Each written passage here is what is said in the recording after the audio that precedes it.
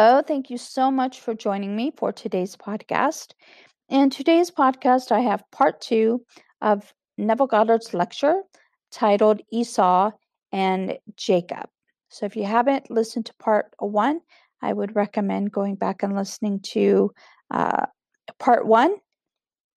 And now we will continue with part 2 of Esau and Jacob. So Neville tells his audience, or continues, J.W. Dunn, whose books are known to you, asks, how can you see something that has no edges?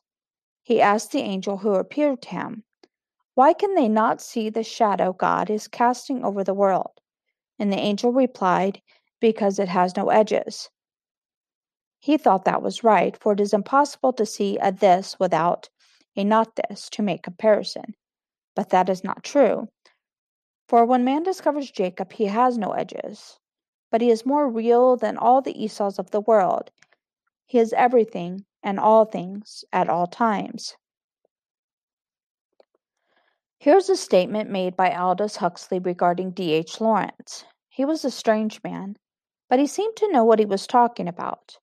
He knew what it was to be a cow or a daisy. He knew what it was to be the moon. Huxley did not understand. He had mechanical talents, and he could describe these things as they were described to him by D.H. Lawrence. Something is taking place in you, and God is doing it, for the depth of your being is God. And when this is done, then Jacob is divided from Esau. Everything is given to Jacob, and never shall the scepter fall from his hand. So I have given you my technique in praying. I do not assume the responsibility for making anything so after I have identified myself with the state that I desire. I let it be so. It may take a day or a week or a month, and sometimes I never hear about it, but I know it must come true, for my word cannot return unto me void. I see what I want to see, and then I let it be true. I do not lift a finger to make it true, for how can I discuss it when it is already so? Whenever you have imagined yourself as you want to be and you have felt the thrill of it, that is Jacob's command, and the outer being has to move through all these states to fulfill it. The greatest visions in the world are in the Bible. Let this one or that one justify their little comments on the words faith or fortune. The act of faith is the power of God working in man to justify the way of man in need. So I sit down in my chair and I see before me what is not physically before me. And then I am turned around. This outer garment, Neville, was put through all the paces, from 7 to 21, and then came this fulfillment of July 21st of this year, the birth of the babe out of my own being. And I saw the complete separation of that little one called Jesus Christ from that which is Esau. Out of Esau came Jacob, and out of Mary comes Jesus Christ.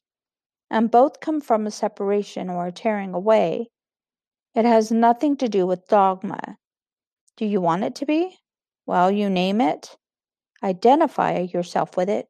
Completely absorb yourself within it.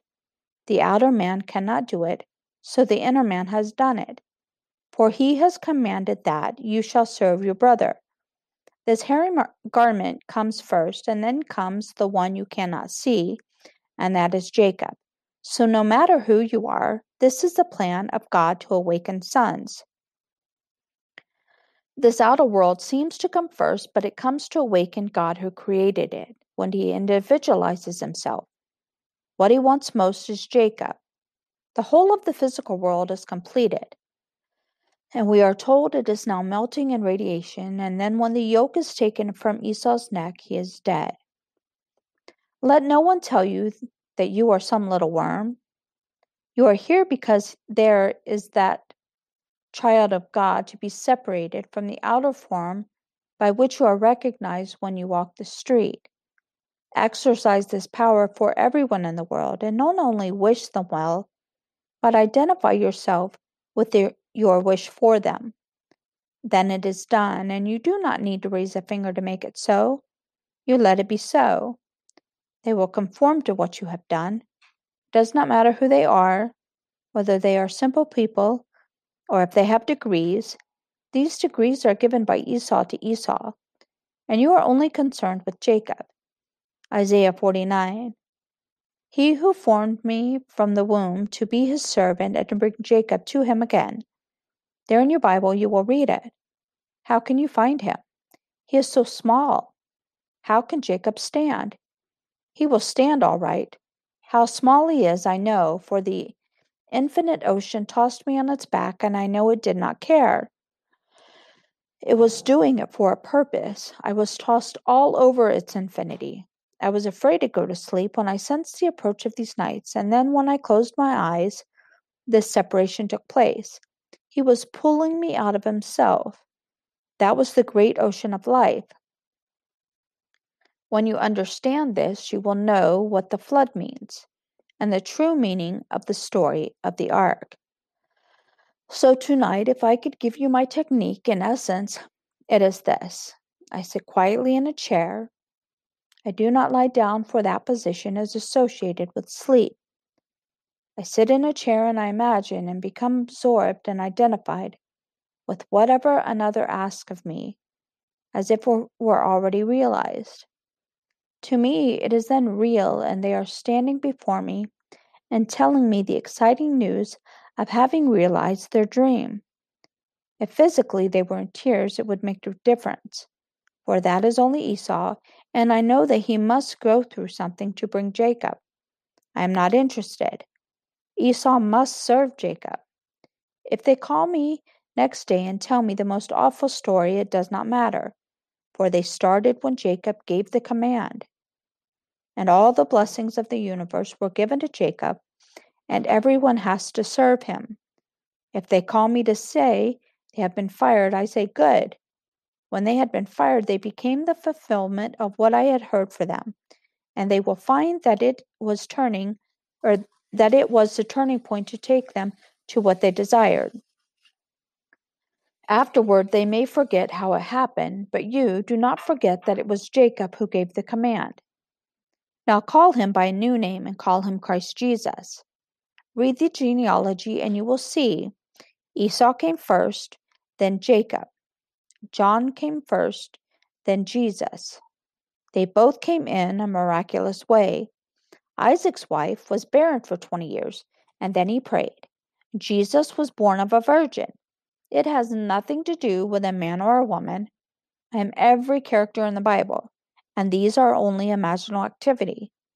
And this was an imaginal activity that could pull out of itself what it desired.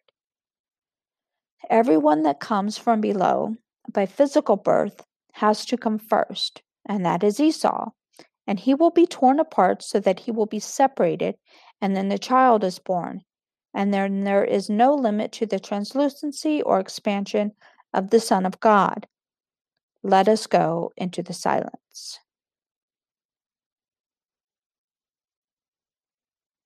Okay, so this next section is question and answer. So, question, will you explain further about seeing another part of the room? Answer, practice by location. This is the tearing apart of Jacob from Esau. Sit in one room of your home and view another room and see what you would see if you were physically there and you tear yourself apart.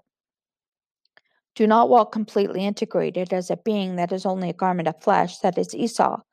For man is all imagining, and he is always where he is in imagination. If you desire security, let no one tell you it is not spiritual. Those who say it is not spiritual are the first who will ask you for a handout. Let no one tell you that you should not have what you want in this world. It is yours if you know Jacob and who Esau is. Be ready to go through anything.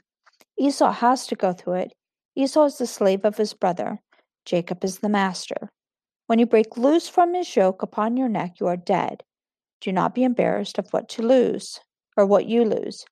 The best thing you can lose is false pride. You may have to go through the furnaces to lose false pride, for it is Jacob's command. Question, how do you see the golden light? I sit quietly and turn my eyes inward as if I am looking into my skull. In a moment, a golden light begins to glow. Light begins to appear, and it looks like golden liquid light. and it comes before my eyes, and then it goes out in circle after circle, like smoke rings, and these increase in rate, and then they become like a funnel with the big end of my face. Another exercise I practice, I take a table or a rug. I do not look at it, but focus my attention beyond it. And with my eyes partially open, I try to look below its surface. Suddenly, the whole thing will become alive. There is nothing dead in this world. This rug at which you are looking seems inanimate, but suddenly in its depths people will appear. Do not be afraid, and you will walk into it. You, the real you, are not contained within the spatial boundaries of this body. That is only Esau. But you are an immortal being, and you can step through the seeming solid. If you would like confirmation of this technique, read the Life of Da Vinci. He said that is how he got all of his paintings. He was the first one to give us the model of the airplane, before the Wright brothers were thought of. He drew it. He said that when he wanted to paint, he would look into a modeled wall, and then all these people came out dressed in costumes, and they were not paid models. Take a wall in your home or look at the fireplace stones. They will become so familiar, and then the wall will change its face. It changes with your mood. Often it is a little girl, then it changes and is something entirely different. Your senses will begin to expand, for there is something in every child born of woman that is immortal. I personally have no experience to confirm reincarnation, as commonly taught, but I do have many experiences concerning worlds within worlds. I cannot tell you if the popular conception of reincarnation is true or false. I know I have always been, and I know I was sent, and that world from which I was sent is real to me. Yet I had to go through what this world calls birth. But I do not call that reincarnation. That is the awakening of the sons of God, and there is only one, and that is Jacob or Jesus Christ. The immortal being in you has never been tarnished. You cannot tarnish Jacob. Esau has to go through all these things and fight all the way. We think there must be some redemption for Esau, but it is Jacob who has been given full control of the whole. We clothe and feed and even insure Esau. The being that cannot die is not insured, but we insure Esau. Read it carefully in the New Translation, the Nelson edition. They put it like a poem, and it stands out like a gem. 2 nations are in your womb, and 2 peoples born of you shall be divided. The one shall be stronger than the other, the elder shall serve the younger. I was 7 before I knew about Jacob. Jacob did not like being tossed about by his father, and then when I was 21, I learned I was nothing but golden liquid light. Okay, so that is the end of Neville Goddard's lecture that he gave in November of 1959, titled Esau and Jacob. Thank you so much again for joining me for this podcast, and I will see you again in the next podcast for another Neville Goddard lecture. And the next lecture will be called North of the Strip. And again, that lecture was given in 1959. So I will see you in the next podcast. Thank you so much.